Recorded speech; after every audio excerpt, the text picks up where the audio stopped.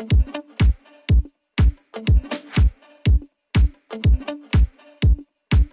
guys, welcome to Biblical Worldview. My name is Pastor Bryan Bratcher, and joining us here today is producer Will Horton. Woo-hoo! Hello, Will. Wanted to start the show off today, our third episode, with the why behind the show. So again, the title of the show is Biblical Worldview, and this is a long-form conversation podcast examining current events and the world through the lens of the Bible. The reason for the show is that a recent poll conducted by the Christian Post concluded that only 1% of American adults hold a biblical worldview, and only 6% of Christians have a biblical worldview.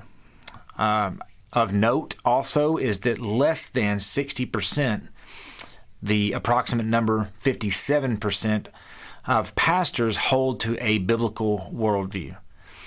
And so you might be asking at this point, what is a worldview? Well, a worldview is the framework from which we view reality and make sense of life in the world.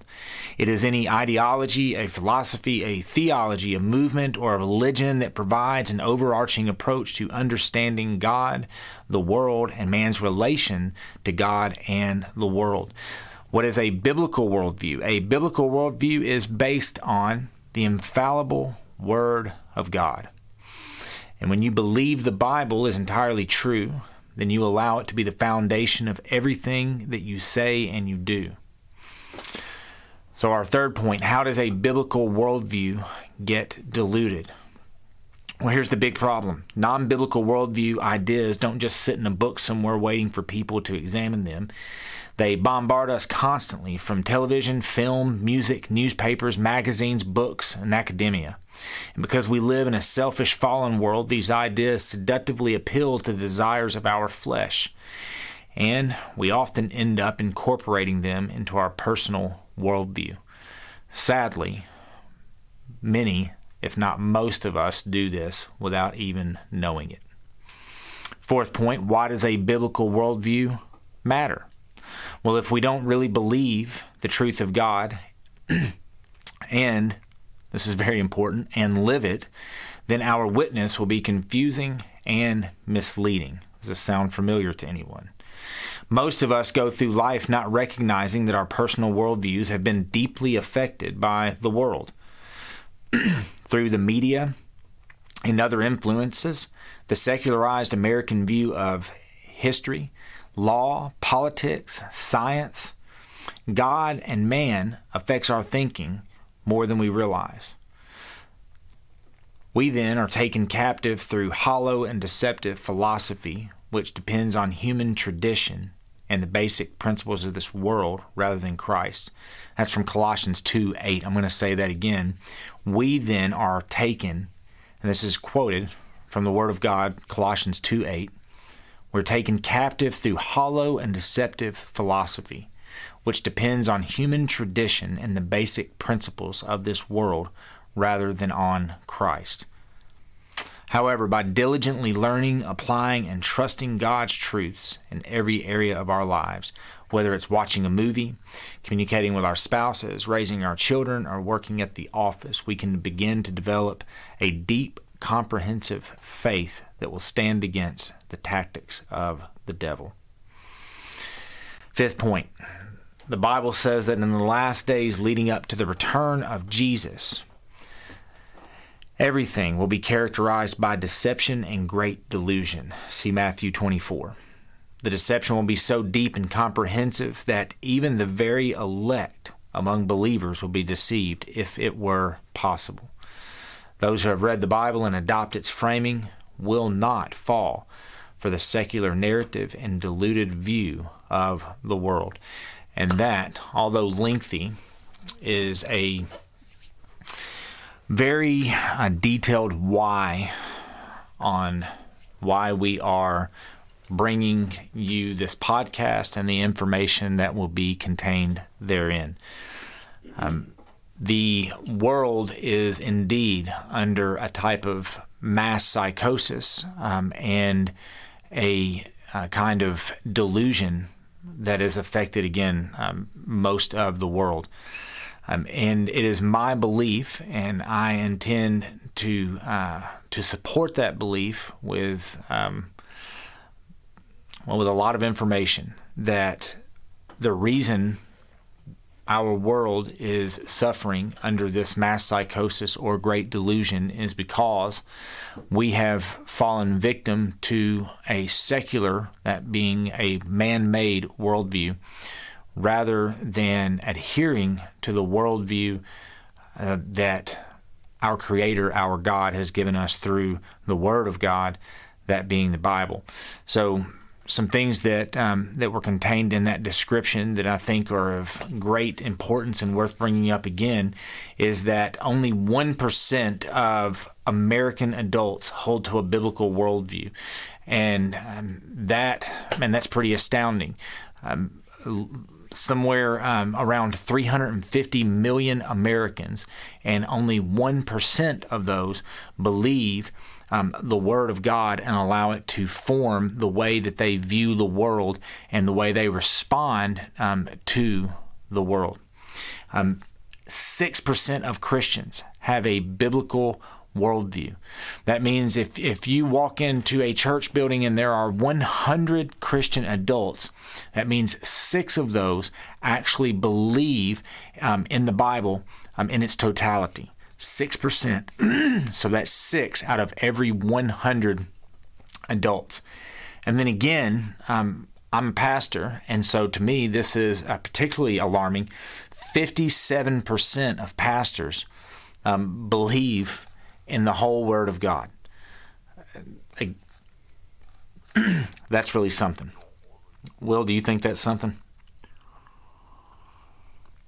Oh, yeah. I mean, for sure. Yeah. I mean, just thinking about those statistics, like, thinking about just, I mean, you see, you go to church every Sunday, you see all of these people, and you're like, these people have it together. But then, like, you look at the statistics, and it's like, they barely even believe what they're coming here to, what they're coming here for. Right.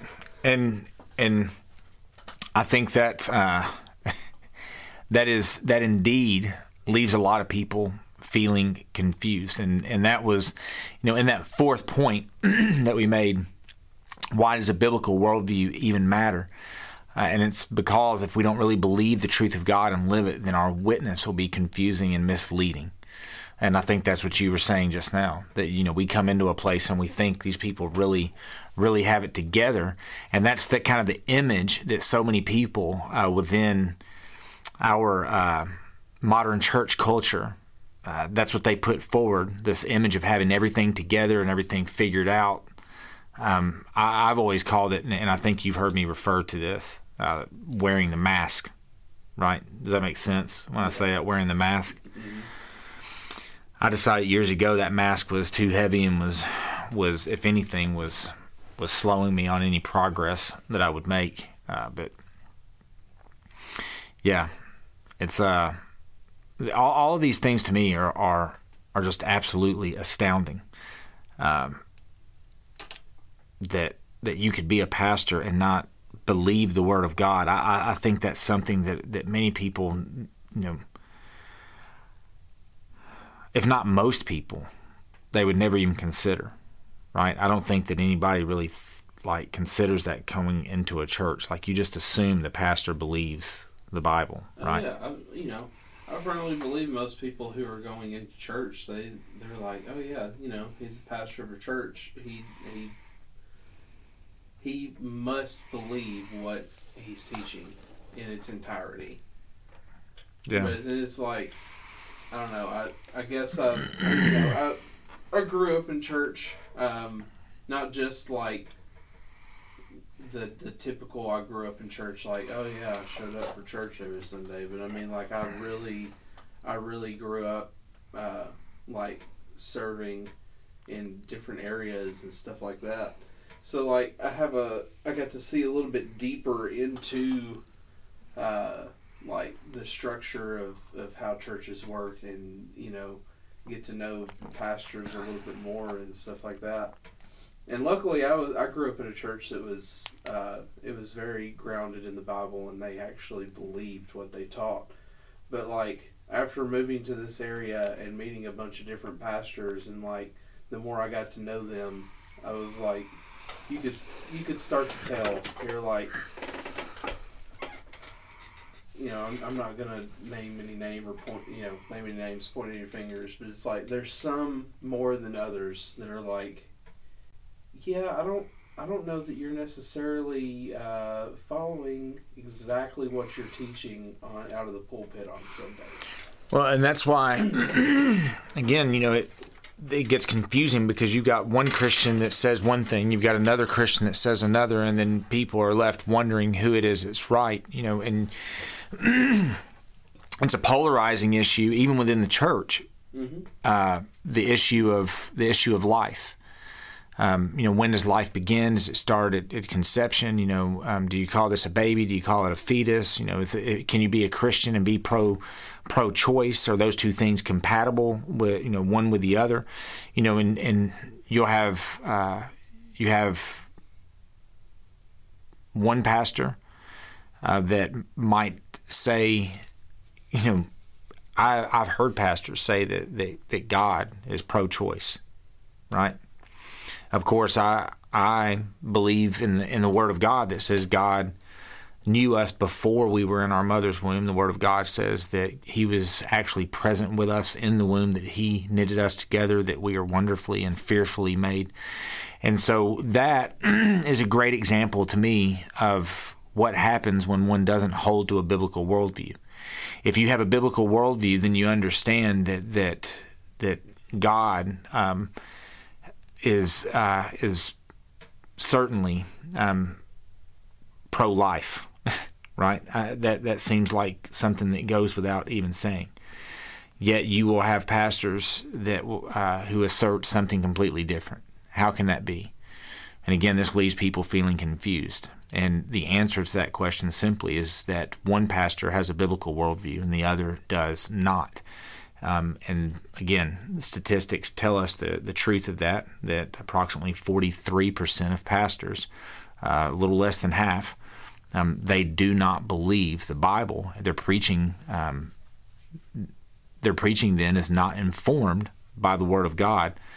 Their preaching must be informed by their own thoughts, feelings, emotions, opinions. And sadly, these pastors that do not have a biblical worldview, they have a secular worldview, and that has been informed by the media. I don't know, maybe they're getting their theology from, who knows where they're getting their theology Costco. from? Yeah, the View. The View. It's the View theology rather than the worldview of the Bible. So, and that was one of the points too. How does a biblical worldview get diluted? And that's the question. Like, how did Christians get to that place where either they have no biblical worldview, or they've got some biblical worldview, but it's been diluted, watered down, and the reality is that these non-biblical worldviews, these ideas, they're not just sitting somewhere in a bookstore waiting for people to come along and discover them. They're everywhere, all day, every single day. It's television, it's the films that we watch, it's music that we listen to. It's on every single radio station. It's the talking heads, it's newspapers, it's magazines, it's books, and it's academia. We live in a culture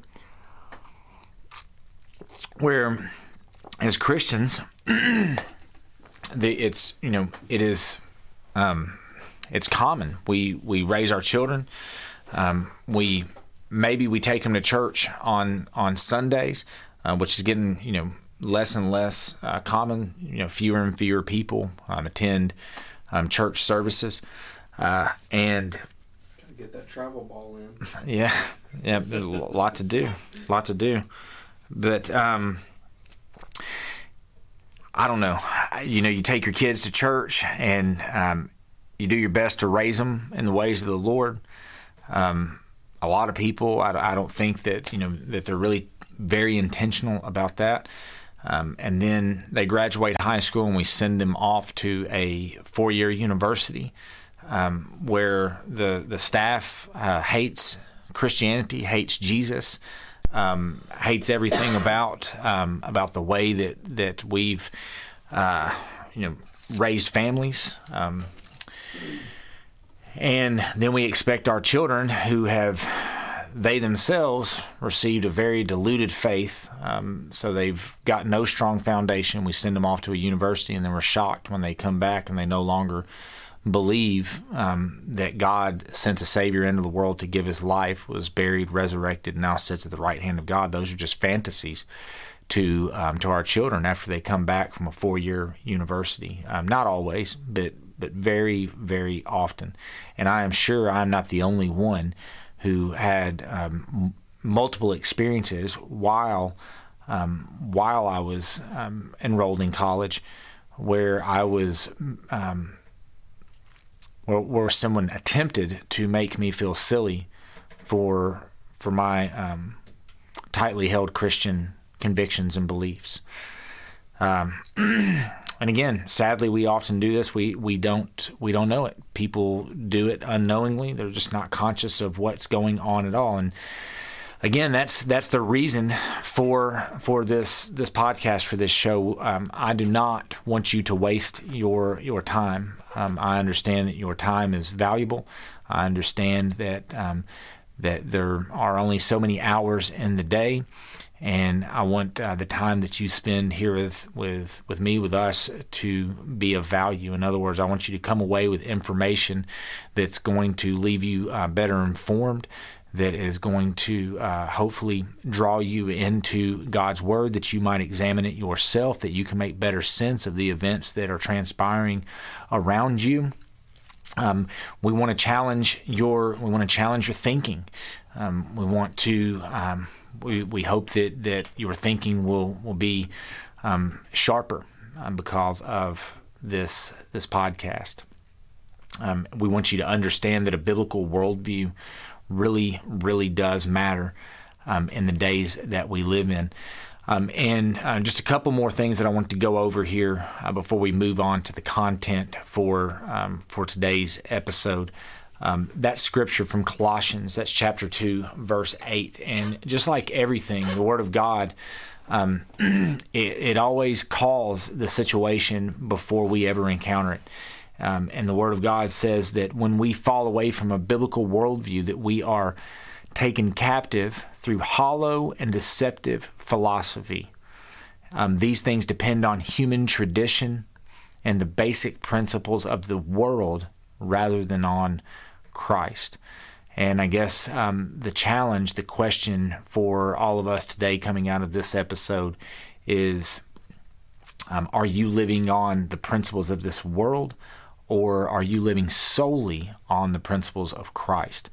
According strictly to the statistics that we've read at the top of the show, the vast majority of Christians, if they are honest with themselves, that vast majority being 94%, would have to answer and say that their worldviews are informed on not only Christ, but on, at best, a mixture of Christ and the principles of this world.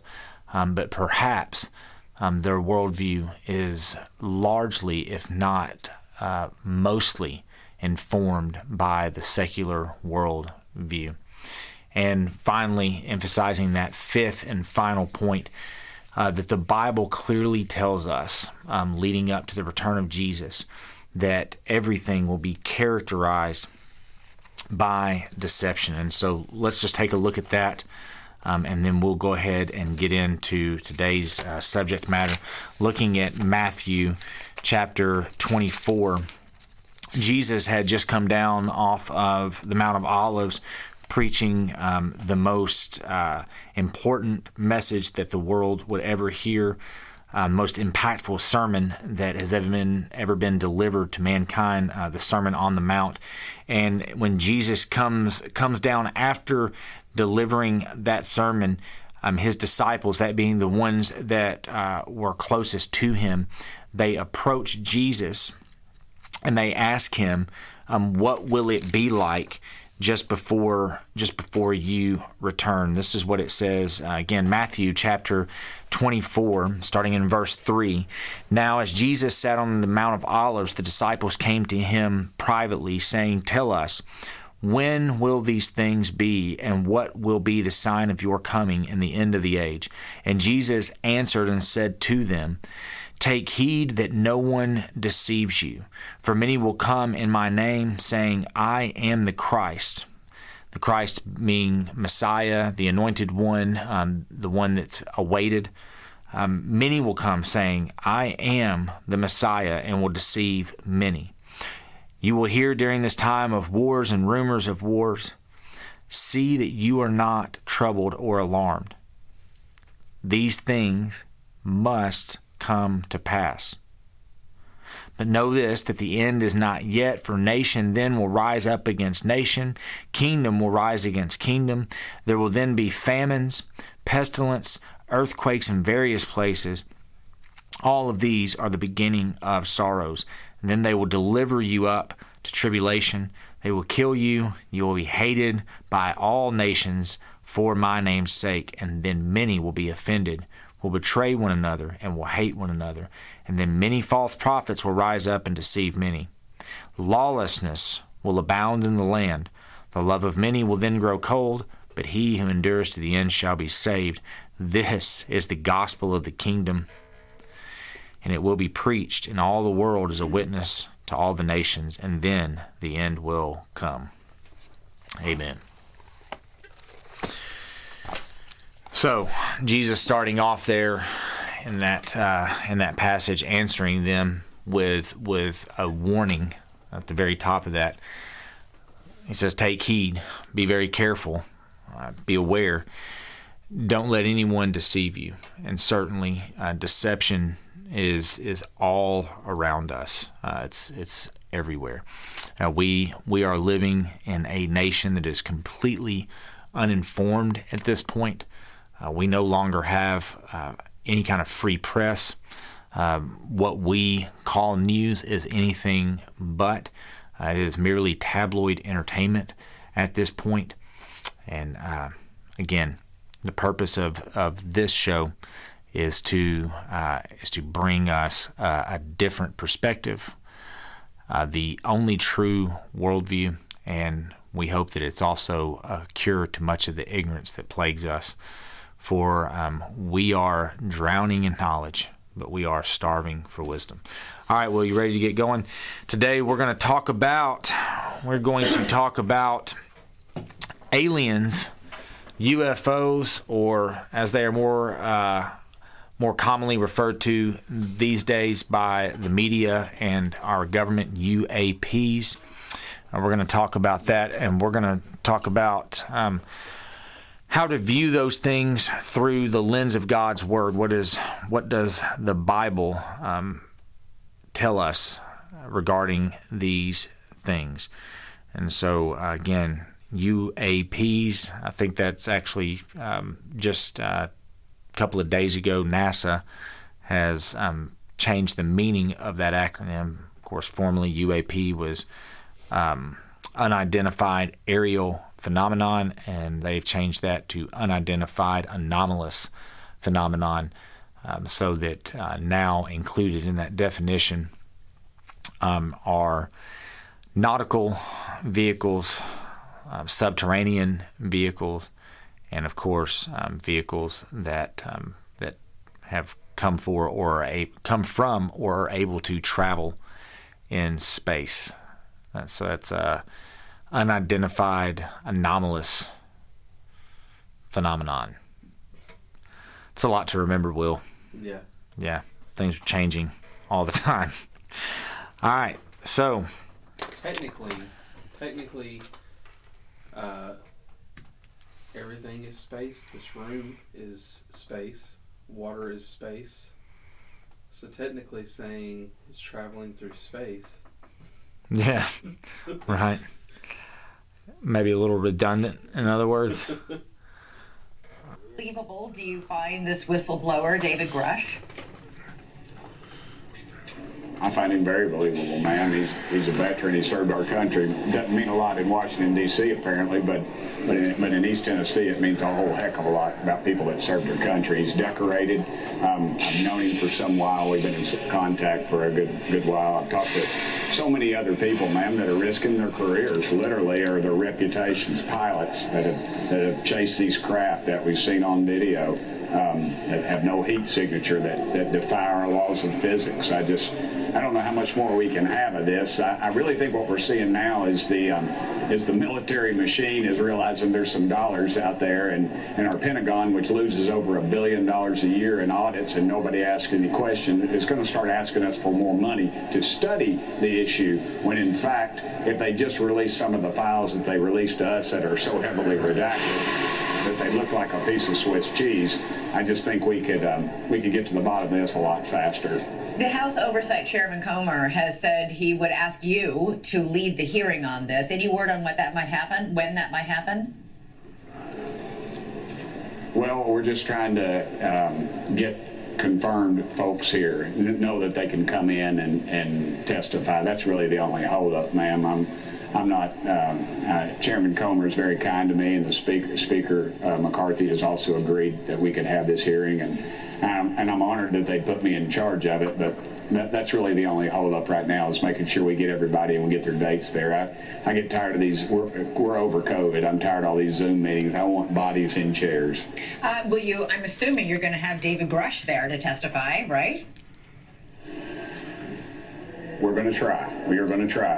I think what he has to be really careful of is crossing over that line of speaking about something that maybe is classified or not, or taking out of context. And so we're going to work with him and his folks, and hopefully get him here as well. I think he would be a real star.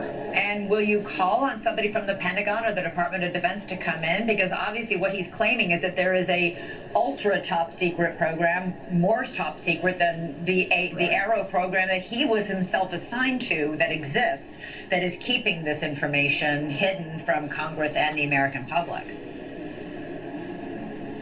I think at some time we will, ma'am, but the group that they put in charge of this, if you saw the Intelligence Committee that was open to the public, ma'am, they couldn't even spell UFO. They didn't have a clue about what's going on, and honestly, we really got hosed on that meeting, because they built it up as they always do, and it was absolutely nothing. They could not slow down a 22-second videotape. My little daughter, who will be 16 on Wednesday, she could have stopped that tape, and they couldn't even stop the tape to show allegedly what something was that was filmed with a cell phone inside of a canopy of an airplane. They just pulled something out. And if you look at the Tic Tac videos that are out, 60 Minutes did a big expose on it, and there's been multiple talk shows about it, and it has the actual Navy pilots. We had a Navy pilot that was in the audience but was not allowed to come in because they had to give him press credentials. That's the kind of garbage we're putting up with, ma'am. You know, these congressmen, we're just spoon-fed this little stuff, and as long as we get our big PAC checks, we're happy. Hey, y'all, so look, all right, check this video out, and we're going to break it down. All right, so They can barely even spell UFO. yeah. They, of course, they picked the congressman from the East Tennessee, and that's nothing against Tennesseans, me being one, but yeah, that of course was that's national news. That's Representative Tim Burchett, and he is talking about whistleblower David Grush. This, of course, was a high-ranking official within our intelligence apparatus, holding one of the highest security clearances that one can hold in our nation. And this whistleblower has come forward, and what he has claimed is that our government possesses not only aircraft that has been made off planet, that being extraterrestrial craft. he has claimed that our government is also in possession of deceased extraterrestrial entities.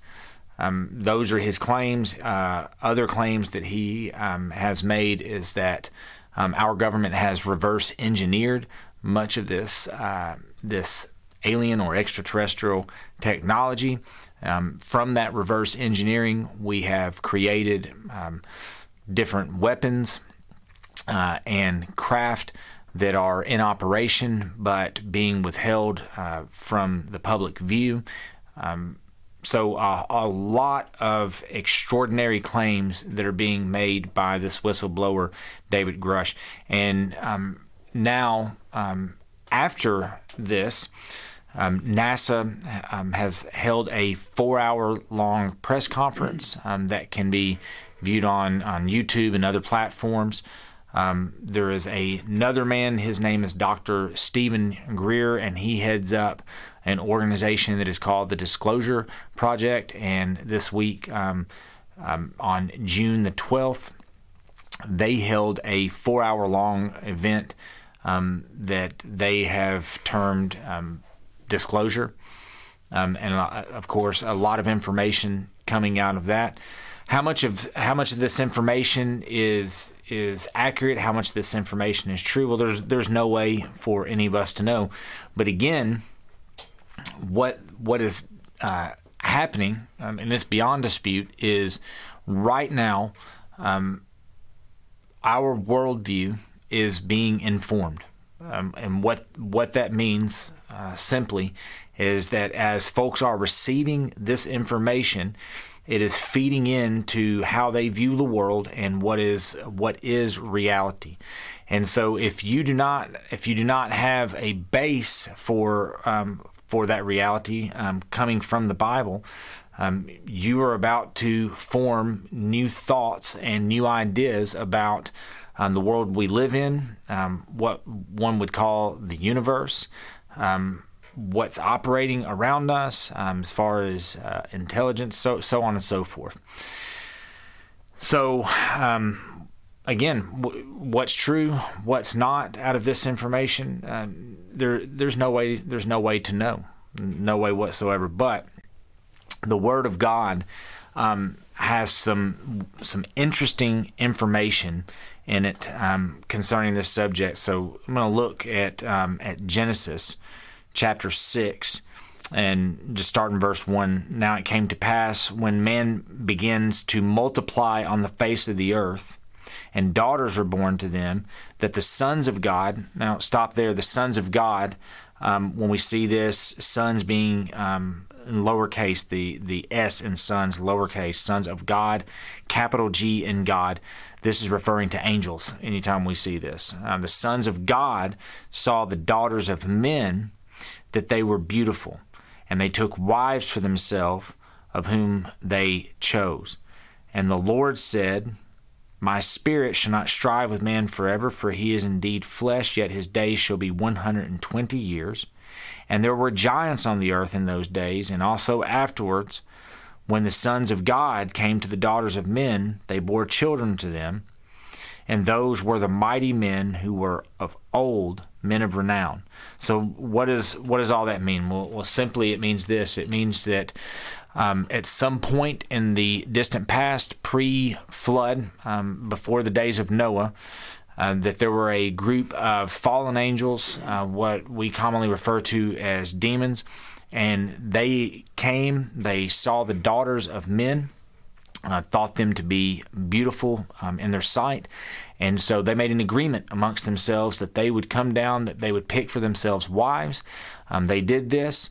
Of course, they had relations with those wives, and from that, children were conceived, and a new race of being was born. And this race of being is known as the Nephilim, that being half angelic and half human. And the Word of God tells us here in Genesis 6 that these were the mighty men who were of old, men of renown. And that means that these were very strong, very mighty beings, and men of of renown. This means that there were legends, there were stories that were told about them. Now, what I gather from this, and where my thinking leads, is that what we call Greek mythology was probably born out of some very real events. If one thinks about Greek mythology, we understand that there were a group of lowercase g gods that inhabited a place called Mount Olympus. That these ones that were called gods or viewed as gods by humanity, that they took for themselves wives of mortal men, and again they had relations with them, and from this we get characters such as Hercules. And what the Bible tells us is that what we call legends, tall tales, or myths, while much of that surely is legend and myth, those legends and myths, they were born out of some very real events. And of course, the Bible goes on. That's in Genesis chapter 6. And then later on in chapter 6, we see that a man named Noah appears here in the Word of God. Noah is a just man, perfect in all of his generations. In other words, his genealogical line is perfect, being untainted. Noah walked with God. He had 3 sons. The earth was corrupt before God. And so what does he do? He asks Noah to prepare an ark. And then after preparing that ark, of course, we understand that Noah was obedient to God. All the while, everyone around him calling him crazy, this man that's building a giant vessel or a boat that is far from any body of water. He nevertheless is obedient to God, full of faith. He builds this great ark, and then of course there is a great flood that comes upon the earth. And the Word of God tells us that in the last days that it would be as it was in the days of Noah. And it is probably worth examining that statement for all that one can examine it for. What does that mean? That it will be as it was in the days of Noah?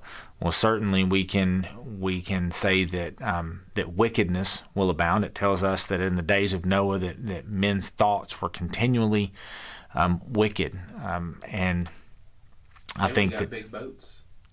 Do what now? And we got big boats. Well, we do got big boats. Yeah, but man, I think that it's it could easily be argued that we are living in a time where there is wickedness all around us. And then, of course, the generation that Noah lived in was full of scoffers. And that's certainly true. But what if there's more to it even than that? Perhaps what the Word of God is alluding to is that there's... maybe there's just more to it, Will. You know what I mean? Maybe there is more to it. So here we have, again, a high-level government official, a whistleblower, David Grush, making these spectacular claims. We have this representative from our United States Congress, Tim Burchett, who believes everything that this whistleblower is saying.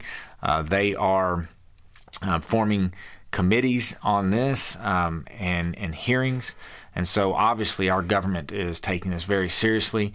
Other government agencies, NASA, convening over this, and then of course extra or outside agencies from the government also convening and meeting over this. At the same time, this past week, there was also, past week being the same week that all of this other stuff is occurring, we have reports coming out of Las Vegas, Nevada, Let's see if we can. What is this here? Let's see. It says, I'm outside my house. My family. Yeah. Here is the individual. This is actually after the fact, but there's a family. I don't know. Many of you might not have caught this, but in Las Vegas, this past week, reports have surfaced that multiple witnesses saw what was described as a UFO or UAP in the sky. It looked like it was in distress. Reports of it going down or crashing. Multiple people filming this from different places, but all filming the same event. And then different calls coming in to 911, reports of seeing the object. And then finally, there was a family, a Hispanic family, who are residents in Las Vegas, and they made a 911 call stating that the object that everyone had observed and that some had reported, that this object had fallen or crashed in their backyard. The individual, or one of the individuals, then calls 911 and reports that this object has crashed in his backyard. And even more spectacular than that, he claimed that there were multiple beings in his backyard, non-human beings or entities that were 8 to 10 feet tall, had large eyes and large mouth. And again, he made a 911 call that that one can find pretty easily. Well, maybe we might find that here in just a minute. But this is one of the latest videos that he's released on, I guess, what would be his personal social media accounts. They've been taken by the government and they're being hidden away and interrogated. Today's June 12th. I'm outside my house, my family. You can see people are saying that we disappeared, the news stations. You know, what I learned these couple days, that everything on TV is fake, and especially the news channels, they'll say fake stuff, and it's not true. You know, I already said what I have to say. If you want to believe it, I don't care no more. I just want to, you guys understand, because if you guys have depression, I have anxiety attacks, and I just want to be normal again. I don't feel okay, guys. And just move on, guys. Forget about it and just bye. So his assertion there in that latest video is that ever since he called in and made this report, that most of what's being reported on the media is not what actually happened. A tall, skinny alien creature with greenish color that was about 8 to 10 foot tall was reportedly hiding behind a forklift in a Las Vegas family's backyard. Yep. It was all. Maybe he was trying to get the forklift to get their ship out of the ground. But he couldn't use it because he wasn't forklift certified. Well, here's what was crazy. Here's what was crazy about it. We're still recording, right? Yeah. Good. Here's what was crazy about it. So the way that the entire story goes is this, because if you watch the interviews and you compile them together, he's done a couple of different interviews.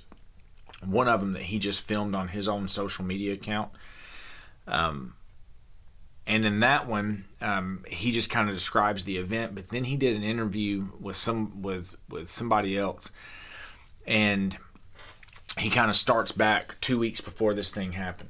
So he said that 2 weeks before any of this happened, that he was at a convenience store with some of his friends, or maybe it was family members, and he said that this woman walked up to him and told him, said, God wants to speak to you.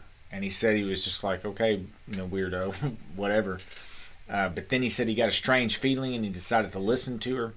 And he said the woman looked him right in the eyes and said, you're going to have a UFO land in your backyard. You're going to see these beings. And here's the odd part. He said that the woman told him that the beings are going to eat a bunch of people in Las Vegas. So that sounds really wild, right? And obviously, the kid walks away from this and not long after convinced himself like that woman was absolutely nuts, right? Yeah. So then fast forward to when all this happens, and what he's doing is he's outside, oddly enough, like near midnight. And if you look at all the video and photographs of their backyard, they must run some kind of repair business or something, because they've got there's equipment back there and there's trucks in their backyard. And apparently he was back there working on some truck, and it was him and a couple of other guys. And while they're out there working, I don't guess they know it, but there's all these reports coming into Las Vegas Police Department that there's sightings of a UFO, or what's now being called a UAP, over this community. And so police are already en route to the area, and there's multiple different officers that are showing up, and they are beginning to catch images on their dash cams and on their body cams of something in the sky.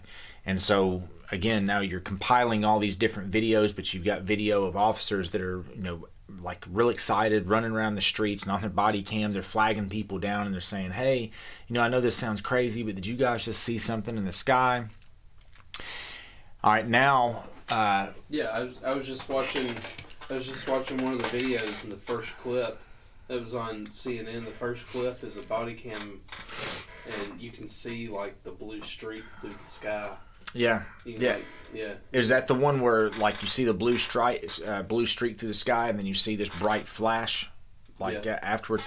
Right. So now people are reporting this thing in the sky. Then the flash happens, and what this young man says is that while he was up underneath the truck, it's like he said they heard a really loud noise. He said it sounded like this whirring noise, then a loud crash that happened, and it was like a shock wave hit them. So he came out from underneath the truck. He said he looked over to where the thing would have hit, and he said that all he saw at first was like this shimmering look, and then it was like the area where it should have been, it was just, everything looked very blurry. He said his vision wasn't blurred, but that area looked very blurry. Mm-hmm. He said that later when the officers came and they all examined the area, and there's all kinds of photographs of this, there's this big circle on the ground where it would have been. But he said that the best they can figure, it had some kind of cloaking ability or something, because they couldn't see anything. He said the next thing that happened... What this sounds like, I remember watching... What was it? Maybe it was just a TikTok or something like that I saw. But I could have swore I've seen it on a TV show. They found, of course, it's all it's very like preliminary right now. But they have like these Fresnel lenses, and if you bend them at a specific angle, it'll create that effect. Like that area just kind of seems to disappear, quote unquote, but it's like he's describing it blurry, like it just kind of bends the light around the object. Yeah. So like the object directly behind this lens, there's not like you don't see that object, you don't see like any of the light from that object, but the light around it kind of bends and is kind of blurry. So essentially through refraction, yeah. Through the refraction of light, yeah, you're not able to see the object even though it's right in front of you. So apparently it had some kind of technology like that. Yeah. And then he said that he then looked over and he saw a being that looked very much human. He said that had a human face. He said that and when you listen to his description, he said that he could even see eyelashes. He said that he was afraid, so he looked away. When he looked back, he said that the appearance had changed and that the eyes were neon, and that he looked away again. And then when he looked back the third time, he said that his appearance had completely changed. And he said now he was looking at a being that was somewhere between 8 and 10 feet tall. And the way he described it would be what you would call like your classic gray alien. A tall, slender being, large head, large eyes, wide mouth, no ears or visible nose or anything like that. So he said that whenever he saw it, that he experienced something that was like sleep paralysis. Then that gave way, and that he went back into the house. And then that's when he calls 911. And when he calls 911, he's telling, do you have the 911 call?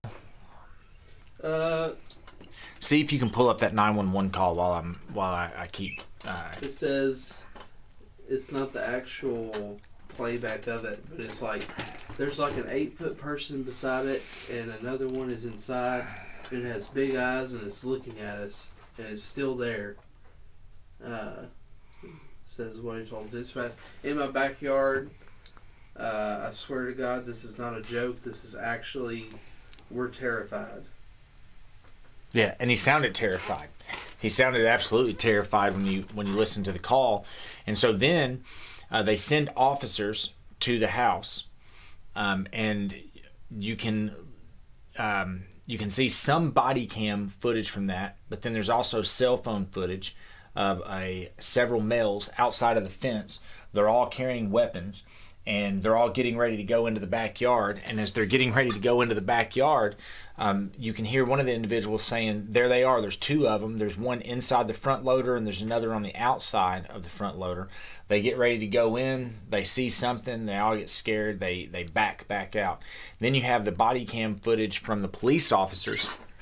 And the body cam footage from the police officers shows everything going on in the front yard. But for whatever reason, they have blacked out everything from the backyard, and they've not released any of the individual's cell phone footage, because he says that he had cell phone footage from inside of his house, perfectly clear footage, but we've yet to see any of that. The reason they have not released it is because it is private property. Yeah, property. Which, how many times have you seen on the news where they're right, footage of them busting into somebody's house. Yeah, just like there's some woman like in her underwear and everything else. Like that's never been a problem before. And now all of a sudden, like, oh, we can't show you someone's backyard on the news. No, that doesn't make sense. So, here's some more of it. Some more of the 911 call. He said, the officer or the dispatcher asked him a question. He was like, correct, and they're very large. They're like 8, 9, 10 foot. I don't know. They look like aliens to us. Big eyes. They have big eyes like I can't explain it, and big mouth. They're shiny eyes, and they're not human. They're 100%. They're not human.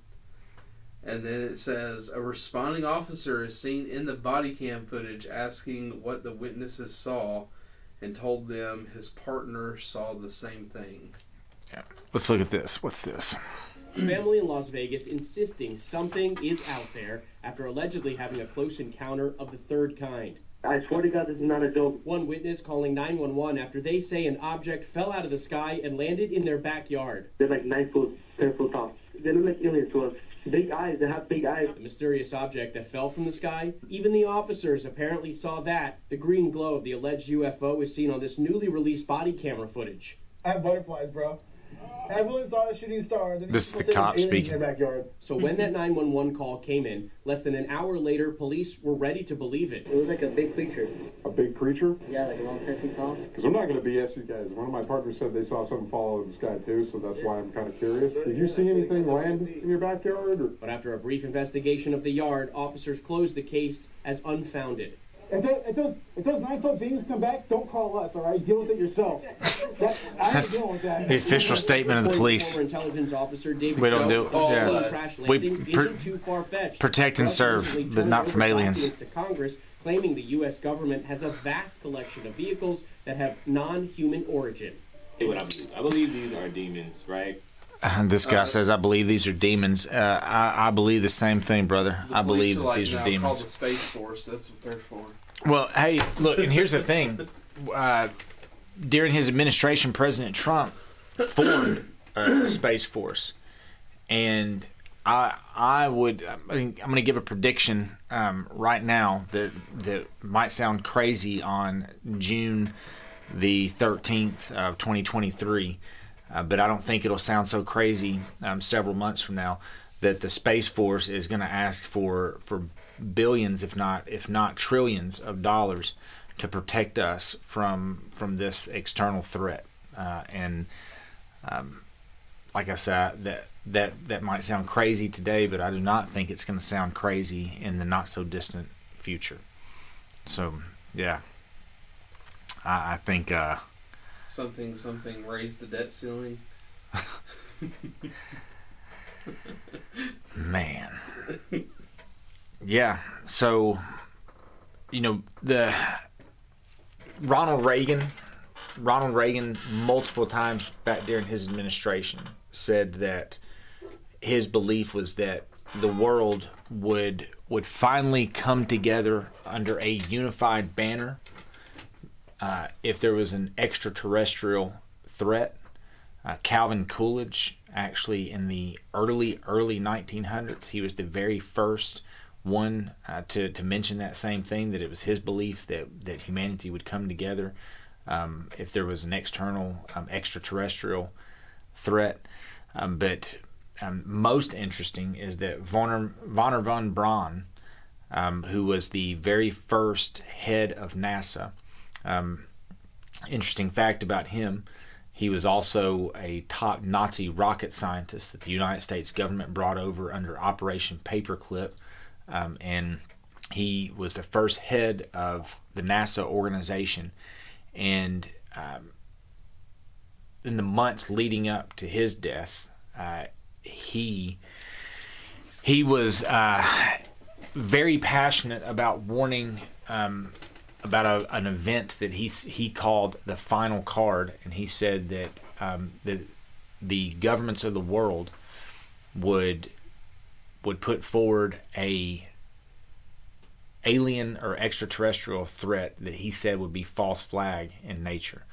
In other words, he said that we would be presented with a great threat. We would be told that we were under threat of extermination from an outside or extraterrestrial force, and that would necessitate all of the governments of the world coming together under a one world government so that we could formulate a unified and rational response. And of course, the Bible tells us that there will indeed be a one world government in the final days leading up to the return of Jesus Christ. And again, it's my assertion that the Bible tells us that world government would be formed by means of subterfuge and deception. And I believe that we're seeing that right now. I don't know exactly what all of this is, but I do know one thing: we cannot count on our media, and we cannot count on our government to inform us of our worldview or the truth behind these events. Yeah. But did you see what Kim Kardashian was wearing today? Well, that's what most and that's, man. I'm 41 years old, and for my whole life, I've heard it said over and over again that the great question is, are we alone in the universe? You've heard the same thing, man. It's been in our pop culture, it's been in media, and here we are in 2023, and that question has as far as what we're looking at now, what the government wants to tell us. Right. That question has been answered. They're telling us that yes, we've got craft, we've got bodies. There are aliens. There are multiple civilizations. That's what some of these groups are saying. That Disclosure Project. And we couldn't care less. No, I mean, if you look at the New York Times, if you look at the Washington Post, any of these major publications, it truly is, what you had just joked about. It's stories about, a Kardashian. It's stories about, the next awards show and all of these different things. And most of the public is not really taking a serious look at any of this at all. And this is what has been referred to as slow drip disclosure. That's what these individuals are calling it.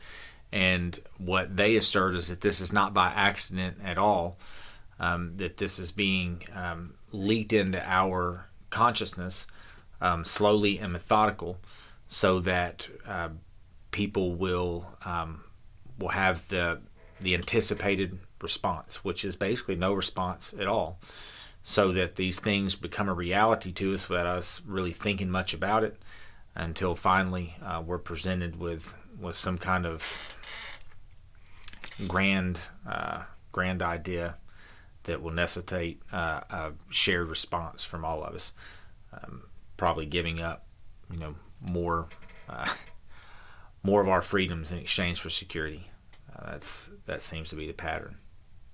Slow drip disclosure, like we'd said earlier, starting off talking about worldview, that one of the ways that our worldview is given to us is that we are bombarded constantly from television, film, music, newspapers, magazines, books, and academia. So what does that look like practically? Well, every time we turn on a television, we're seeing a television show, where aliens are there's some kind of alien invasion. You turn on something like The Flash, which is a show about a popular comic book character, and within that show there are ideas incorporating what's called the multiverse. The multiverse being different dimensions, and inside of those different dimensions are different versions of the Earth, and on each of those Earths is a version of you that has made different choices, and so is living a different or parallel life to yours. And so all of these things are invading our subconscious space, and those things, whether we realize it or not, those things deeply affect our worldview. And so there are those things within the news, not just starting this past week, but actually starting back, I think around late 2020, early 2021, the United States Air Force started releasing video, and so did the Navy, of videos that they had of different UAP. And so that was a kind of disclosure in and of itself, that our government for the first time was acknowledging that that UAP or UFOs were a very real thing, and that pilots and other service members, even high-ranking service members, were reporting seeing these things. Astronauts began coming forward and talking about things that they have seen, that they would classify as extraterrestrial in origin. And so all of these things figure into what we would call slow drip disclosure. And what happens from that is our response can be controlled. And so if you give people information in this slow drip fashion, rather than everybody just turning on a dime and responding to this in some kind of panic, it just kind of slowly drips into our subconscious. And so people just in a very gradual fashion begin to believe these things that the people in power want them to believe. Does that make sense, Will? Oh yeah, totally. I mean, I think they're more subtle with some things than others. Like, for example, witchcraft, that type of stuff. I mean, I love Harry Potter. And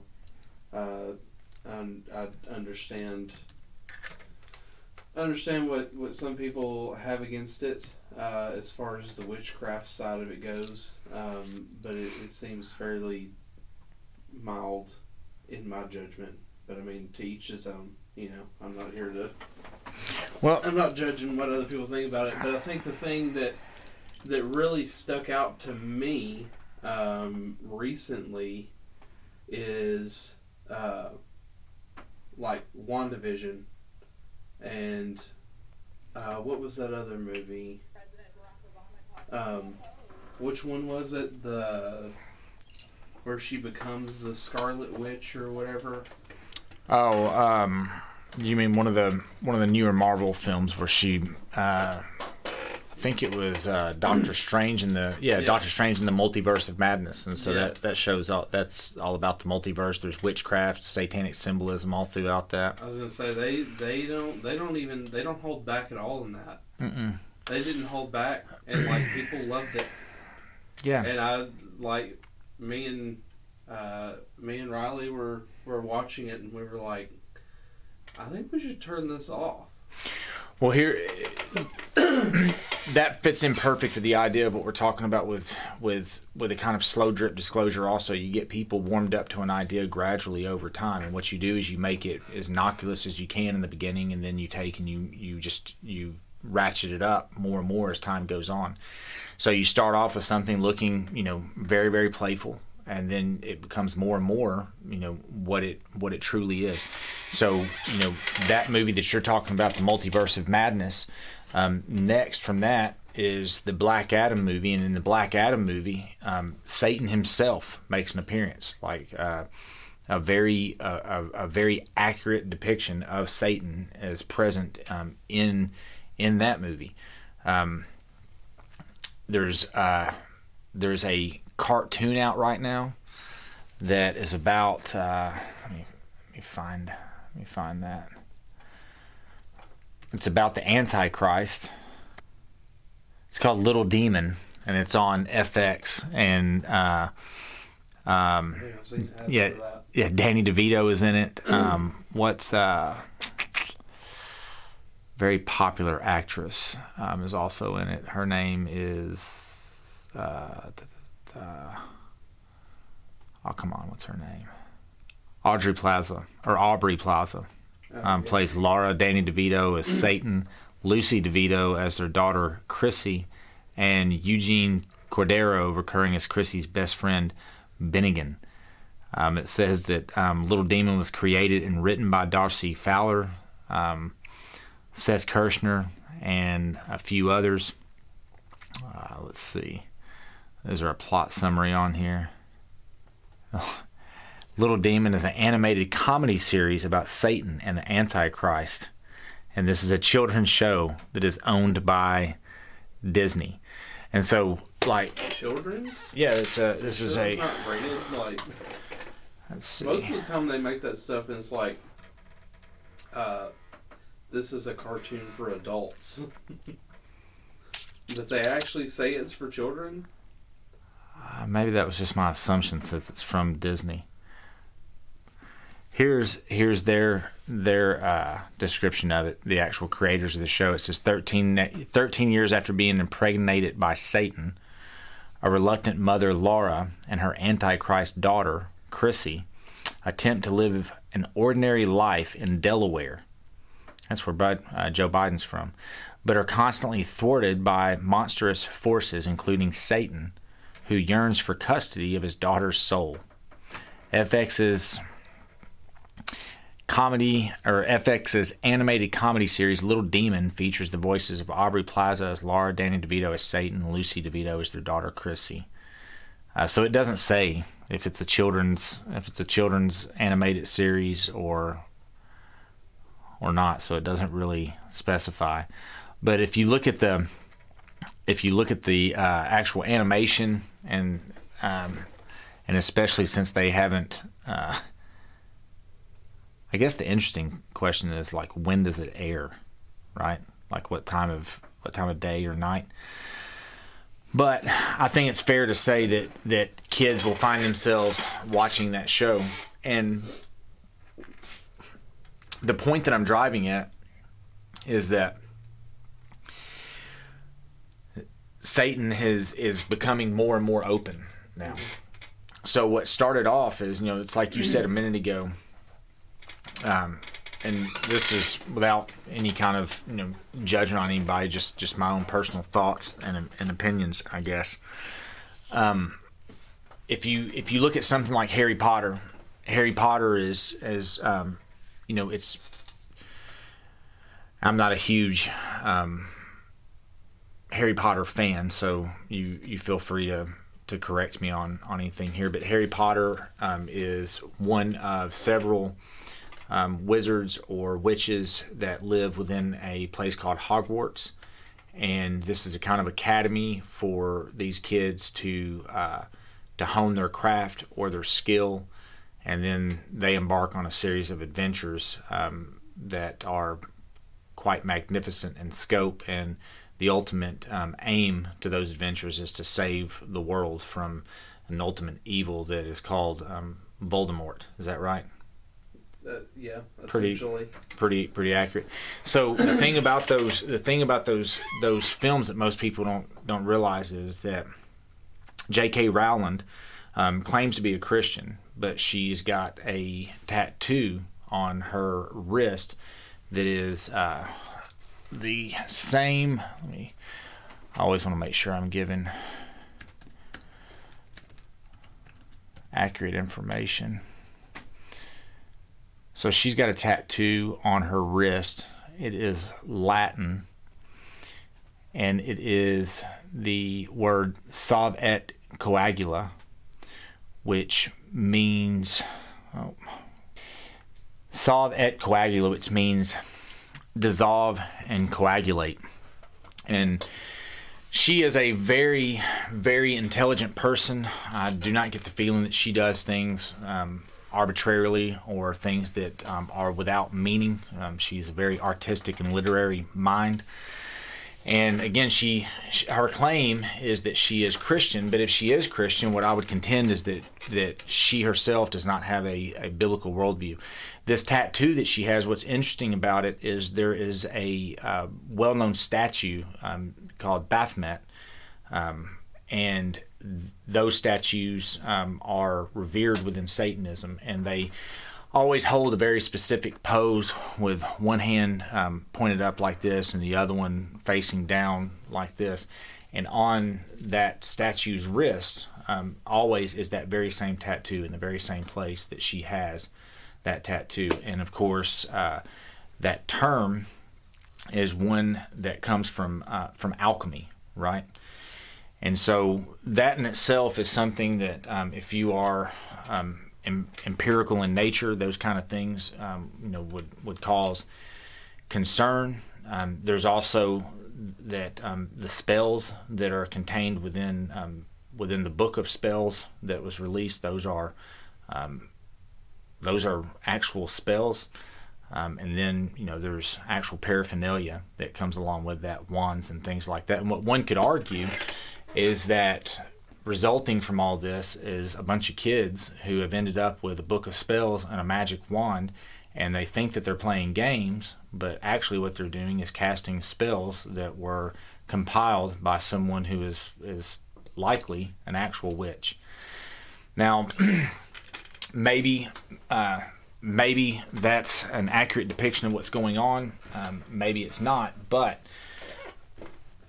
what I do think is safe to say is that if we look in the Word of God and we're looking at a pure biblical worldview that says, okay, look, there's things that I want you to abstain from, one of them being witchcraft, and then the Bible says, all right, now look, you might have questions about that because God knows our hearts, our minds, and the way that we think, and He knows exactly how the enemy, the devil, is going to come after us. And so what God says is, listen, witchcraft, I want you to stay away from it. And He says, even avoid the appearance of it. Like avoid even things that you think aren't witchcraft but appear to look like witchcraft. The Word of God gives direction that says, stay away from it. Avoid these things, right? Don't even play with them. Now, why?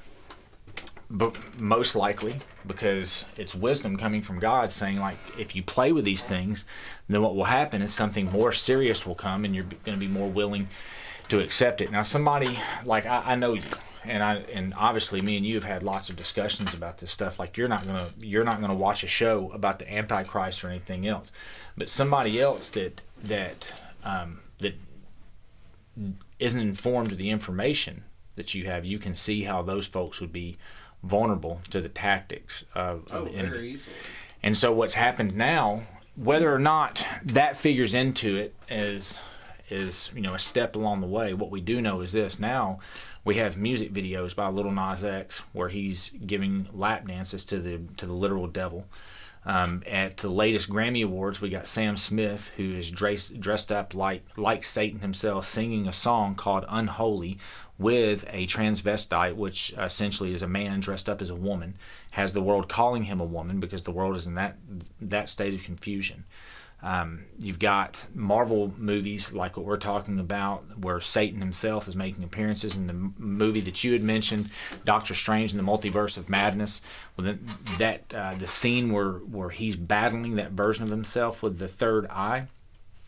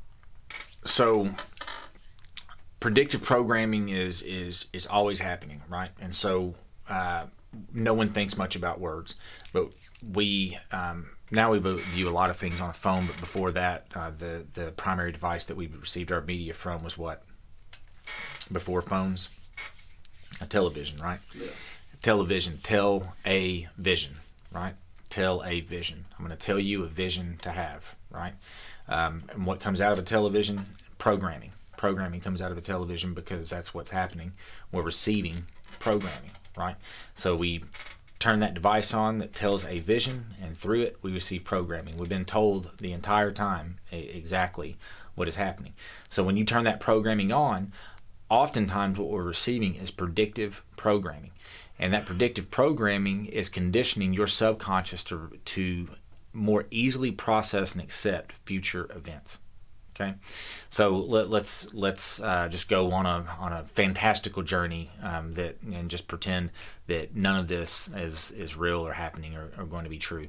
But let's just say that the governments of the world want to fake some kind of extraterrestrial threat, that the Hegelian dialect might be fulfilled. The Hegelian dialect being that a certain group of people conspire together. Conspiracy, by the way, is just a plan made by multiple people. And let's say a group of people conspire together and they say that they are going to hatch a plan that they would propagate a fake alien invasion on the world, right? They have a solution in mind. They want the world to fall behind a one world government, but they know that the people within the different nations, being patriotic or nationalistic, they will not cede their national sovereignty. And so how do you get people to cede their national sovereignty? Well, if that's your solution, you need a problem that will make those people actually ask for the thing that you know they would have otherwise rejected. And so what might that plan be? Well, Ronald Reagan, again, I think we said this earlier, 8 different times at least during his administration gave speeches wherein he stated his belief that the only way that the governments of the world would ever unify and put aside what are otherwise petty differences would be that we would come under an extraterrestrial threat, right? Mm-hmm. So if there were a group of people that would conspire to have that goal fulfilled, then they would program us to accept that, right? But you need to do that subconsciously. So what do? You produce films, television show, feature length, radio programming, and more. And within that, you show people images of these things happening. They receive these things as fiction, but again, within Marvel films, you see an outside extraterrestrial force coming against the Earth, and then the need for a group of heroes to come against that thing. Back whenever I was a teenager, Independence Day with Will Smith, that I remember it came out on July the 2nd of that year, just a couple of days before Independence Day. I went and saw that movie with my best friend at the time, and that movie shows us an alien invasion and how the governments of the world would respond to it. And since then, there's been movie after movie after movie showing us this basic scenario and how humanity will respond to it. And so all the while humanity is watching this, and we think of it purely as fiction, but what's happening is our minds are taking in the possibility nonetheless. Mm-hmm. And so in this way, our minds are, again, subconsciously conditioned to how we might respond ourselves. And so through this predictive programming, we receive all of these different scenarios. And then what happens is when this stuff is fulfilled, we've got an idea of how we're going to respond to it, though we never were conscious that was even happening. Yeah. And I just thought of this. Like, how many times have you been in the shower and you've been like, you're recounting a conversation that you had, and you're like, somebody really got one over on you. You're like, man, I should have come back with this. And it's like you're sitting there, you replay that in your head, and you're thinking, I wish I could, this is how I should have responded to that. And it's like they're doing the same thing, except with things like aliens and witchcraft and stuff like that. You get done watching that movie, you're sitting there, you're getting ready to go to bed or whatever, and you're thinking, man, that would be cool to be able to do magic. You think, what would I do if I actually could use magic? Or like, man, watching Star Wars, being able to travel to other planets and stuff like that. That'd be cool. You sit there and you think about that. We all do. You think about the scenarios of what you would do if you were in that situation. Yeah. And they're playing off of that. Yeah. I mean, you're absolutely right. And that's a good way to put that. I mean, every time we watch a movie, whether it's about aliens, you leave the theater thinking like, how would I respond? What would I do? If you're watching The Walking Dead, it's like, what every episode is like, what would I do if I was in Rick's shoes? If it's about a meteor strike, you're thinking to yourself, where would I go if they were doing that? How would I react? Where would I hide? What place would I run to? All of those things. And again, when you take yourself through the motions, it's easy to see how this happens. But again, if you're thinking of everything in terms of just entertainment, if you're thinking of everything, in terms of just what it is that you're consuming, without ever thinking about what you're actually consuming, then there's a lot of unattended side effects. I mean, it's the spiritual version of what happens with when we consume things and put them into our body without thinking about what it is. Yeah. I mean, we wonder why everybody is sick and dying in what is supposed to be the most advanced nation on the face of the planet, and we've got some of the worst health on the face of the planet. And it's because we are a people that consume anything that's on the shelves, and we never even look at what's in it. Most of the stuff that's in our food here is outlawed in most of the world, yet we consume it here without a second thought, wondering why it is that we have some of the worst health in the world. We do the same thing on a spiritual level with what it is that we take in and consume with our eyes and our ears. And again, if people would really start thinking about what it is that the enemy is doing, I think that it would really change our consumption habits. Yeah, I mean, I'm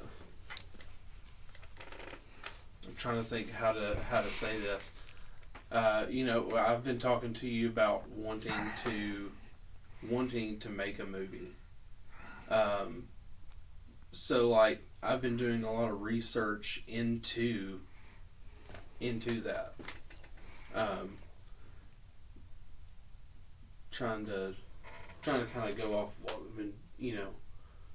we've been talking about. So like a lot of the things that I've been seeing, like a lot of the things that I've been researching, how everything that they do in a movie is to convey a specific feeling, is to convey, is to have you focus on what they want you to focus on. It's to, I mean, that's the mark of a great filmmaker, a great storyteller. They can, like, it's everything. And again, like you were saying, everything in that film is there for a purpose. Yeah. Every way that they move that camera is there for a purpose. It's all manipulation. Shot, everything that they focus on is there for a purpose, and it is to drive the narrative that they want to drive into you, whether you're conscious of it or not. Like, what is it? The movie 1917, for example. Like, I watched that movie and I was like, wow, that is a great movie. And then, like, I go back and I start seeing people talking about the different, how they shot this movie and the feelings that, that other people are picking up from what they're trying to convey in this movie. And it's like, wow, I really, like, you go back and watch it again and you're like, it blows your mind sitting there watching it, and you're like, I do understand the feeling. Like, it was subconscious before, but like actually paying attention to it, you pick up on those feelings that they are showing and doing with everything. Pull up the trailer for a movie called The Creator on there. Let's see if we can get it on this screen behind us.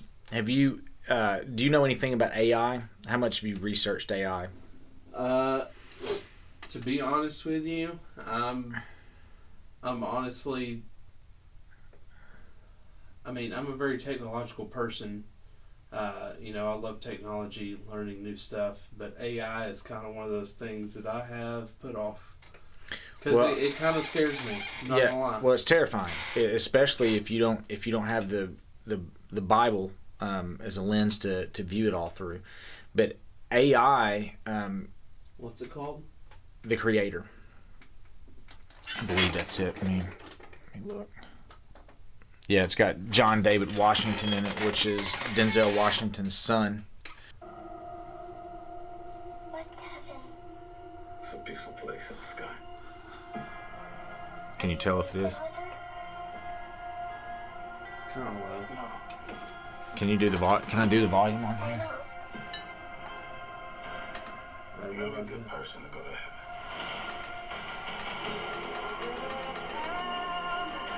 10 years ago today, the artificial intelligence created to protect us detonated a nuclear warhead in Los Angeles.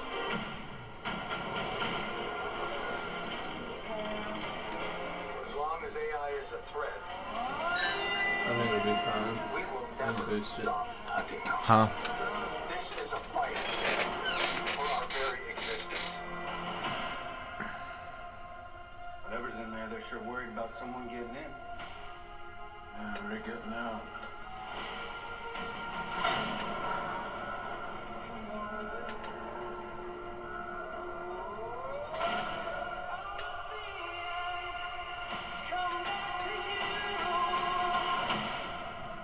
We're the same. We can't go to heaven because you're not good. And I'm not a person. Did you locate the weapon? Yeah, it's a kid. Seatbelt. What do you want to wait the child?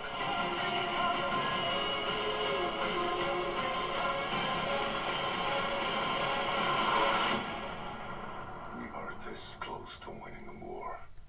Execute her, or we go extinct.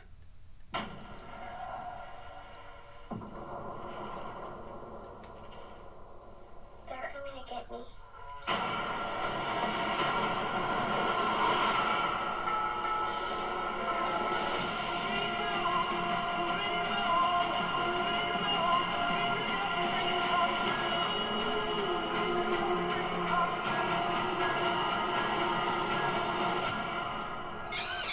So you see what's going on there? That movie is about artificial intelligence, and apparently we've got to the point where artificial intelligence has evolved and has now opposed humanity. We are in a war for survival, and this character played by John David Washington, he is deployed to go and find what is referred to as the weapon, and when he locates this thing called the weapon, he finds that it is artificial intelligence that is in the form of a human child, and has personality, emotions, all of these things.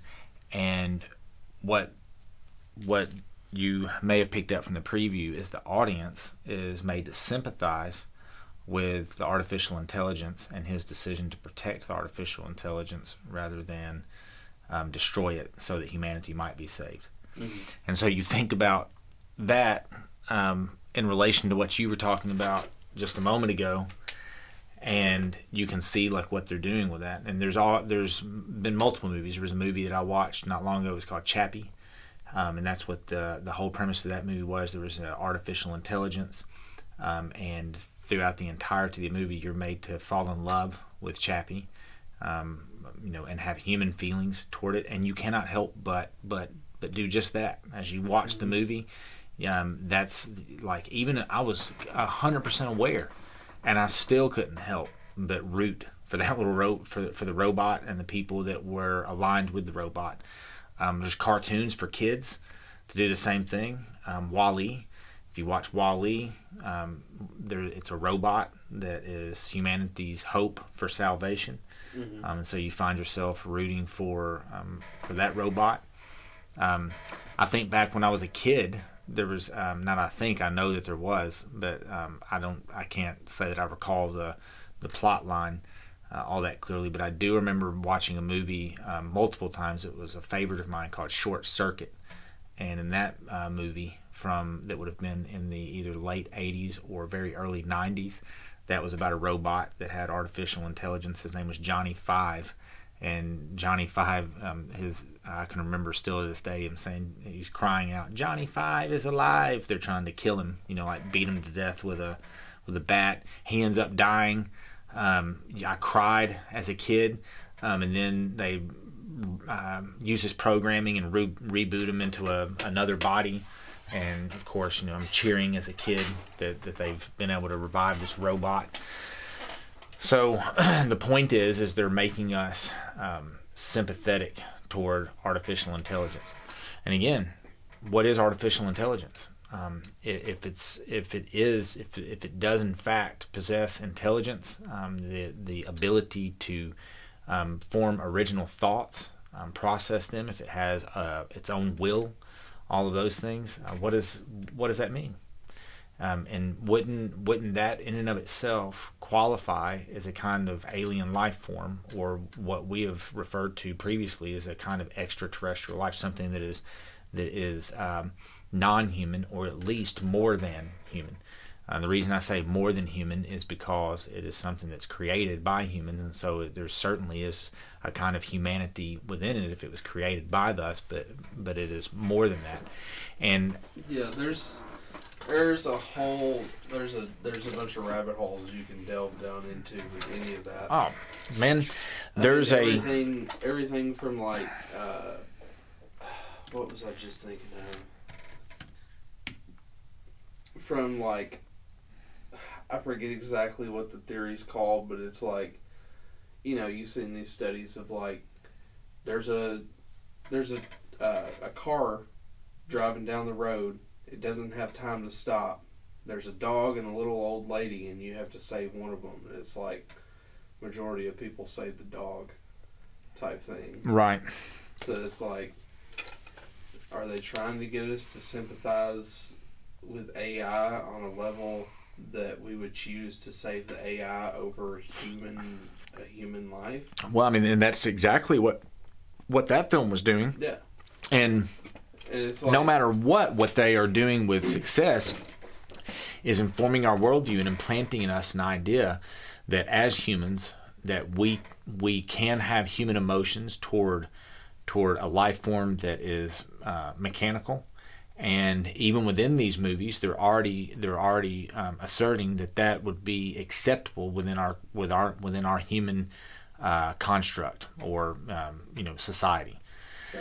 And so, which is necessary for what these perverts and wicked minds really want. I mean, we live in a world where already you can buy very, very sophisticated sex dolls that are becoming more and more human-like. And so, of course, it needs to be acceptable for, man, I think we're probably about 2 heartbeats away from a future where men are walking around with robot wives, and you're going to be expected to act like it's just completely normal, just like all this other crazy stuff. Yeah.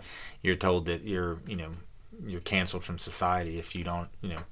Hey, John's now a woman, and you're gonna have to call John a her, and you refuse, so you lose your job. Yeah. That's the world that we live in right now. In other words, it's like that one episode of I think it was Star Trek, where it's like they land on a planet where everything is socially driven, and it's like if you get enough dislikes, you can literally be like killed for it. That was on Star Trek? Yeah. When? How long ago was that? I was a big Trekkie. I loved Star Trek. How long ago was that? Is that like a new episode? Is that from like one of the... Maybe it wasn't Star Trek. Maybe it was the... I think it was the... Oh, what's his name? The guy that made Family Guy. Not Matt Groening. No. Oh, come on, man. He has a Star Trek spinoff as well. I think it was on that. That's what it was. It's going to kill me. Seth MacFarlane. Yeah. Seth MacFarlane, he has a Star Trek spinoff type thing, and they had an episode like that. Futurama?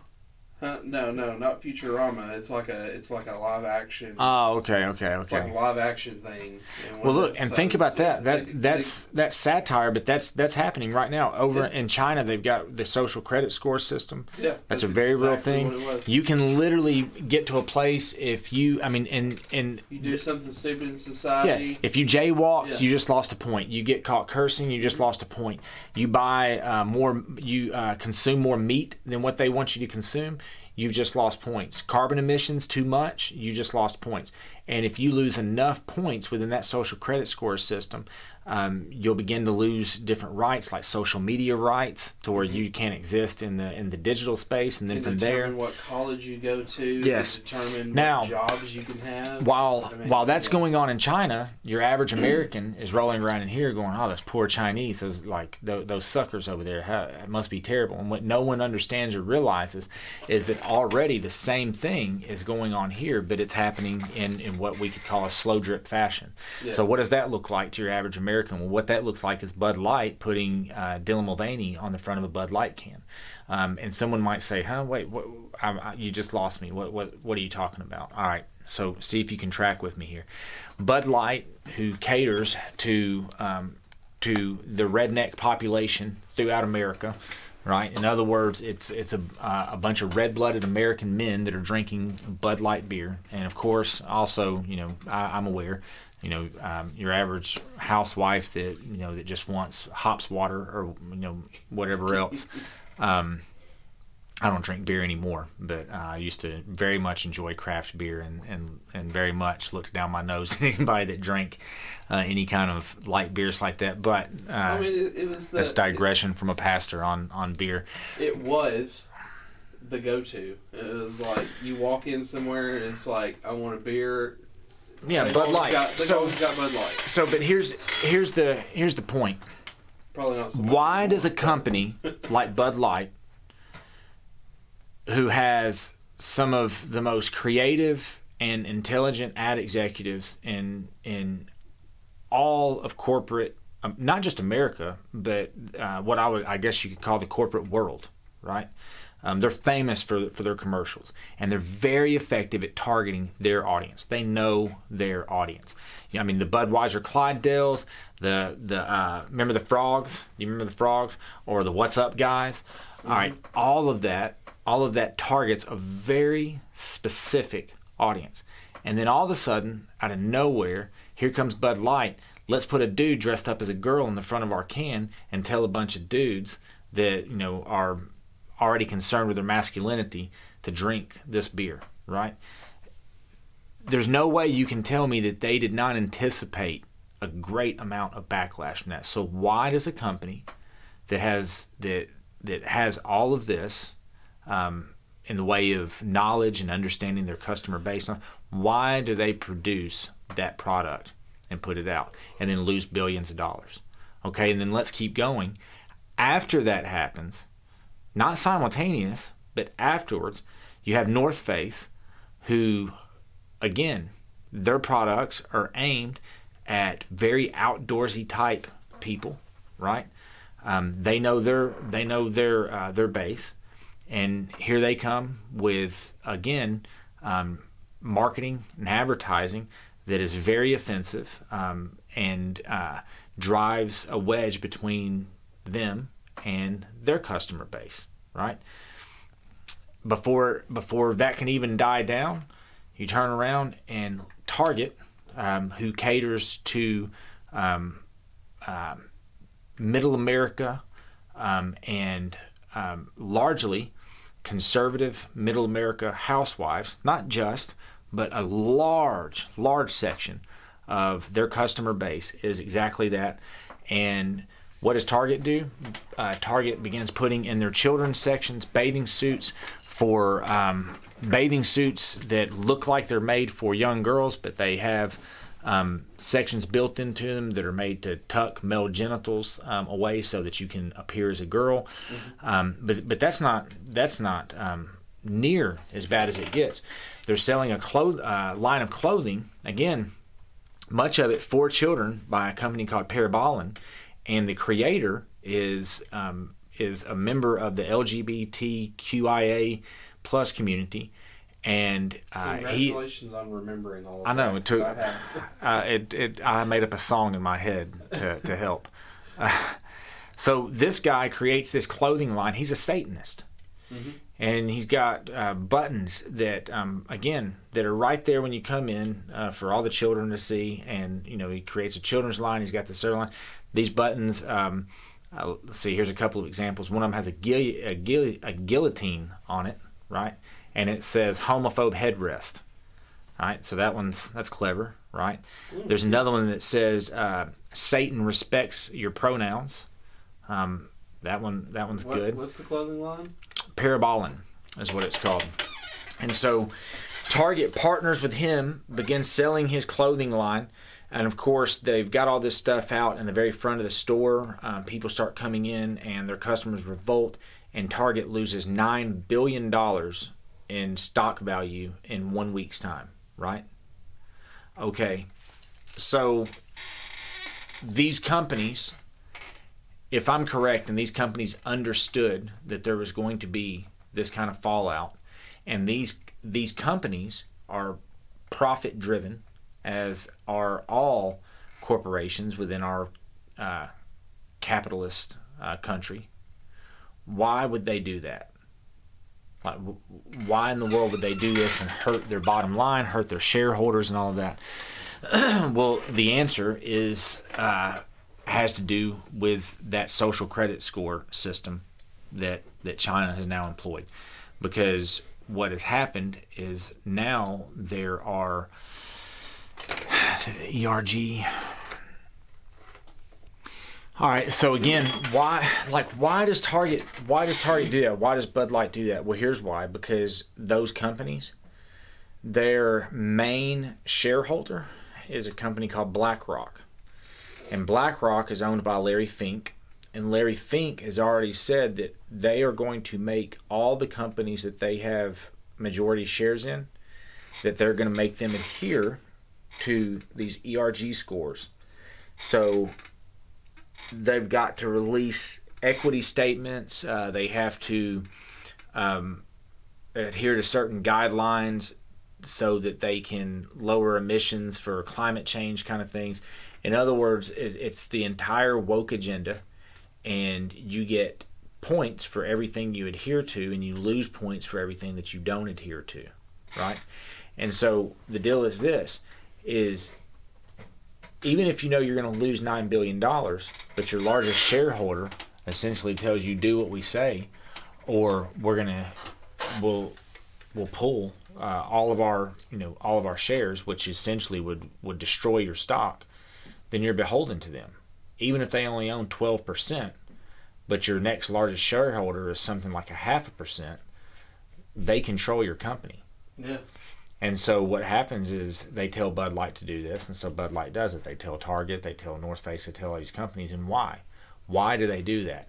Because the only way that you can legitimize calling a boy a girl or vice versa, the only way that you can legitimize Satanism, the only way that you can do all of these things, the only way that you can make this legitimate in the minds of the public and the collective conscious is if it is being propagated by major companies, by major figures that within Hollywood or elsewhere, and then those things become legitimate. But you think about it, if nobody was talking about trans stuff, nobody, who would be thinking about trans stuff? How much of America would be talking about it? Nobody. Probably next to none. Yeah. If no one was like, and even go further than that, think like if the media wasn't constantly talking about race, who would be thinking about race? We've had a black president. Like everybody that has any intelligence or intellect knows that in this country, a black person has every opportunity to succeed that you or I do. I can't tell you how many people I've watched that they themselves are black and they are enraged by the suggestion that somehow they're not able to do what you and I can do. That idea in itself is a racist idea in and of itself, that somehow, like for us to state that a black person is not able to accomplish what you and I are able to accomplish because of the color of their skin, that in itself is inherently it's a racist statement. Yeah. So, and again, I'm not saying like racism isn't a thing. I mean, you know, I have a black mother-in-law and a black sister-in-law, and like I've seen how you know racism can affect them, and like how it still is a thing to this day. But the thing, like, I get what you're trying to say. Like, the thing about it is like, if it wasn't like a socially propagated idea, you know, that like, you know, news outlets are like blowing things out of proportion, and then things do get, like, taking a minor thing, blowing it out of proportion, then things do get out of hand for real. And it creates this thing that reverberates through the entire country that keeps this alive. Like, again, we talked about this earlier about it's a similar aspect as like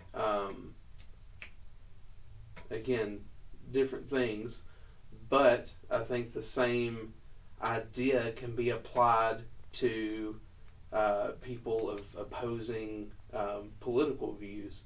It's like we live in a day-to-day basis with people of political opposing political views. We live on a day-to-day basis of people with different skin color. We live on a day-to-day basis with all these different people, all these different cultures, and it's like, I don't know, you know, I don't know about the majority of the people on here, but I respect people, and like, I'm nice to everybody, and everybody gets along. The people that I work with, we have, you know, there's some people that I wouldn't get along with politically, but on a day-to-day basis, it's not a thing until something like this comes up, and at that point, that's whenever, you know, it starts to become, I don't know, kind of losing. No, I understand what you're saying. I mean, they have direct access into our conscious mind, and what they understand,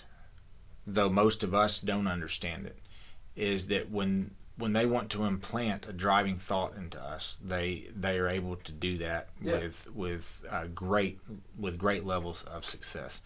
And so it goes that way, whether it's Satan, whether it's an agenda like the LGBTQIA plus agenda, or whether it's aliens. Yeah. Whatever it is, they are able to make us form the thoughts and the opinions that they've predetermined, and they know that. Yeah. They know that fully. They take a thing that literally probably, I mean, what percentage of the entire U.S. population is actually like transgender? Do you know that off the top of your head? And it's something like less than 1%. It's less than 1%. Yet you would think that it's a, you know, it is a great number of people. And it's not. And again, it's not saying that, like, I don't know exactly what I'm trying to say.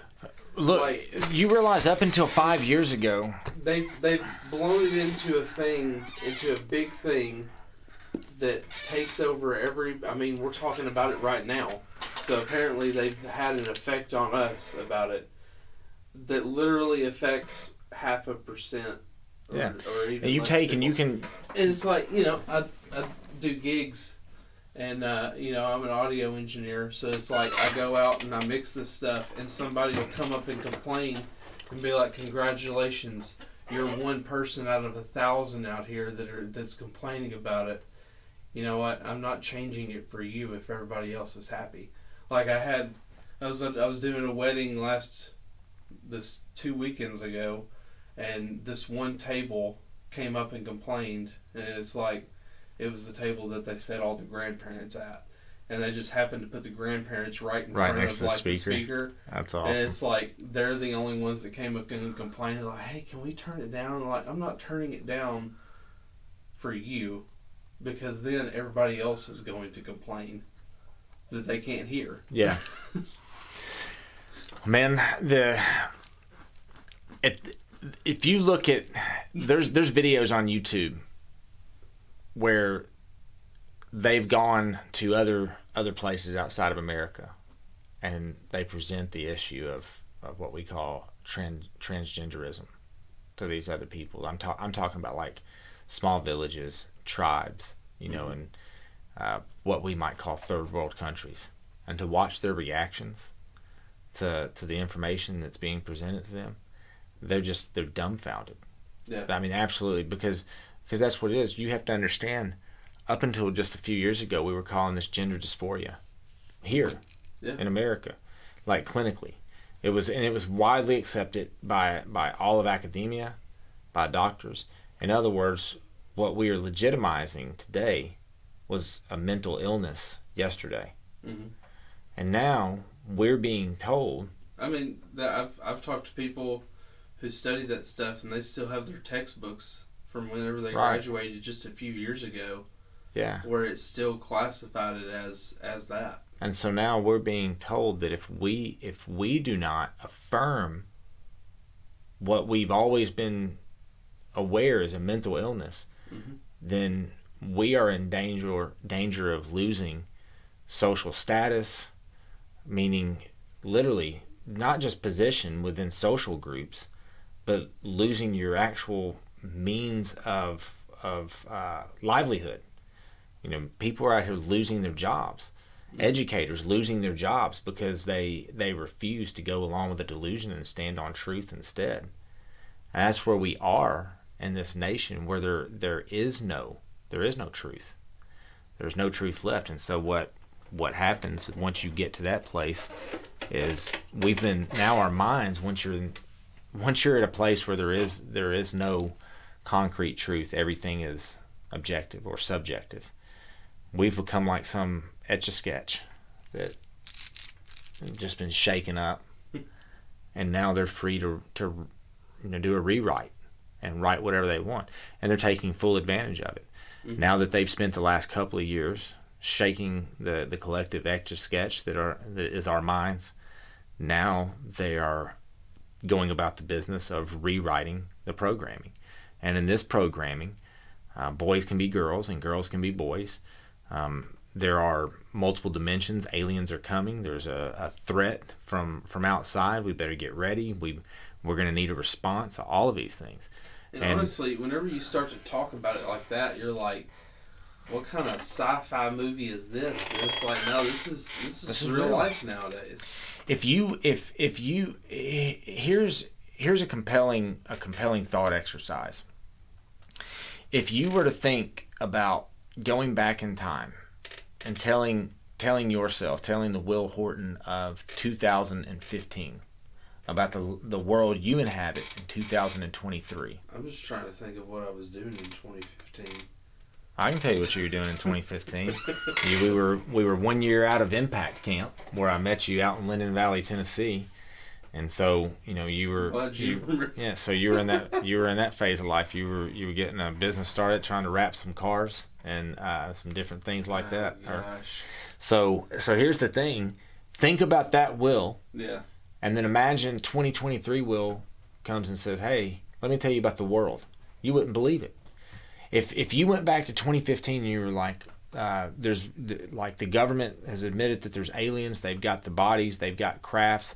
Now boys can be girls, girls can be boys, and everybody is told that they have to go along with it. Like you're outside of the norm if you don't. In the time that I'm coming to you from, there's been an illness and everyone has been forced to get a vaccine. They ended up letting up on it, but for a while they told you that you were going to lose your entire life if you didn't do it, like both literally and figuratively, so on and so forth. You wouldn't believe it. You absolutely would not believe that this world was reality. We are living, today's reality is yesterday's science fiction. And by the way, while you're at it, invest in Dogecoin and Bitcoin. Yeah, right. But sell off whenever it hits $50,000 a coin. Or whatever it was. And then you got up to like 48. Anyways, but I'm sorry I'm trailing off and it's getting pretty late. Stuff. But look, But the point is, and I hope that throughout our conversation that we've made it today, if you do not have a biblical worldview, then the God of this world has been successful in creating in you a malleable mind that is ready to receive whatever molding information he is about to feed you. And if you're thinking right now that sounds crazy, that Satan is out here feeding people information over the airwaves, that is just further proof that you yourself do not possess a biblical worldview. For the Word of God says expressly and clearly that Satan is the prince of power and air. And where does our information come from if it doesn't come over the airways to us? Folks, you better get prayed up and seek the Lord while there is still time. And I'll leave you with this. The Word of God says that the one that seeks wisdom from the Lord, the one that goes to the Lord and says, Lord, I want you and you alone to inform my worldview. The Bible says that God will provide that wisdom in a generous fashion and without reproach. In other words, he's not going to guilt you, he's not going to shame you, and he's not going to condemn you for the ignorance that you have lived in prior to your request to think differently. Think differently just means to repent. God's not going to guilt you, shame you, or condemn you. What he is going to do is he's going to give you wisdom, and he will give you the understanding you need to go with that wisdom, and he will do that in a generous fashion. He will give you all the wisdom that your 3-pound brain can handle. And one of my favorite sayings, one that we used at the beginning of the show, is that we live in a world right now that is drowning in knowledge. Simultaneously, we are starving for wisdom. We live in a time and an age where knowledge is more readily available to us than it has ever been in all of human history. And while we are swimming, or rather drowning in that wealth of knowledge, we are desperately lacking in the area of wisdom. In other words, all of this knowledge has done no more to serve us than the most useless of endeavors. And while we have all that knowledge, we are starving for the wisdom to make sense of that knowledge. So here's a piece of wisdom that I will part with. Go to the God that created you. Go to Jesus and ask him to grant you a spiritual gift that is made available to every believer in Jesus Christ. That spiritual gift is called discernment. And discernment is the God-given gift and ability to take information, and as you receive it, to put it through this spiritual filter called discernment. And on the other side of that comes wisdom. You are able to go to Jesus Christ and ask him to help you make sense of everything that is happening around you. And our God is ever present. He has promised, Jesus has, to never leave us, to never forsake us. The Word of God says that the one that decides to follow God in his or her heart, that the Lord himself orders our steps. If you've got a biblical worldview, you believe these things, you live on these things by faith, you thrive on these things. And if you do not have a biblical worldview, these things are pretty much meaningless to you. And if they are meaningless to you, yet you claim to know Jesus, my assertion to you would be that your beliefs are dangerously juxtaposed one to another.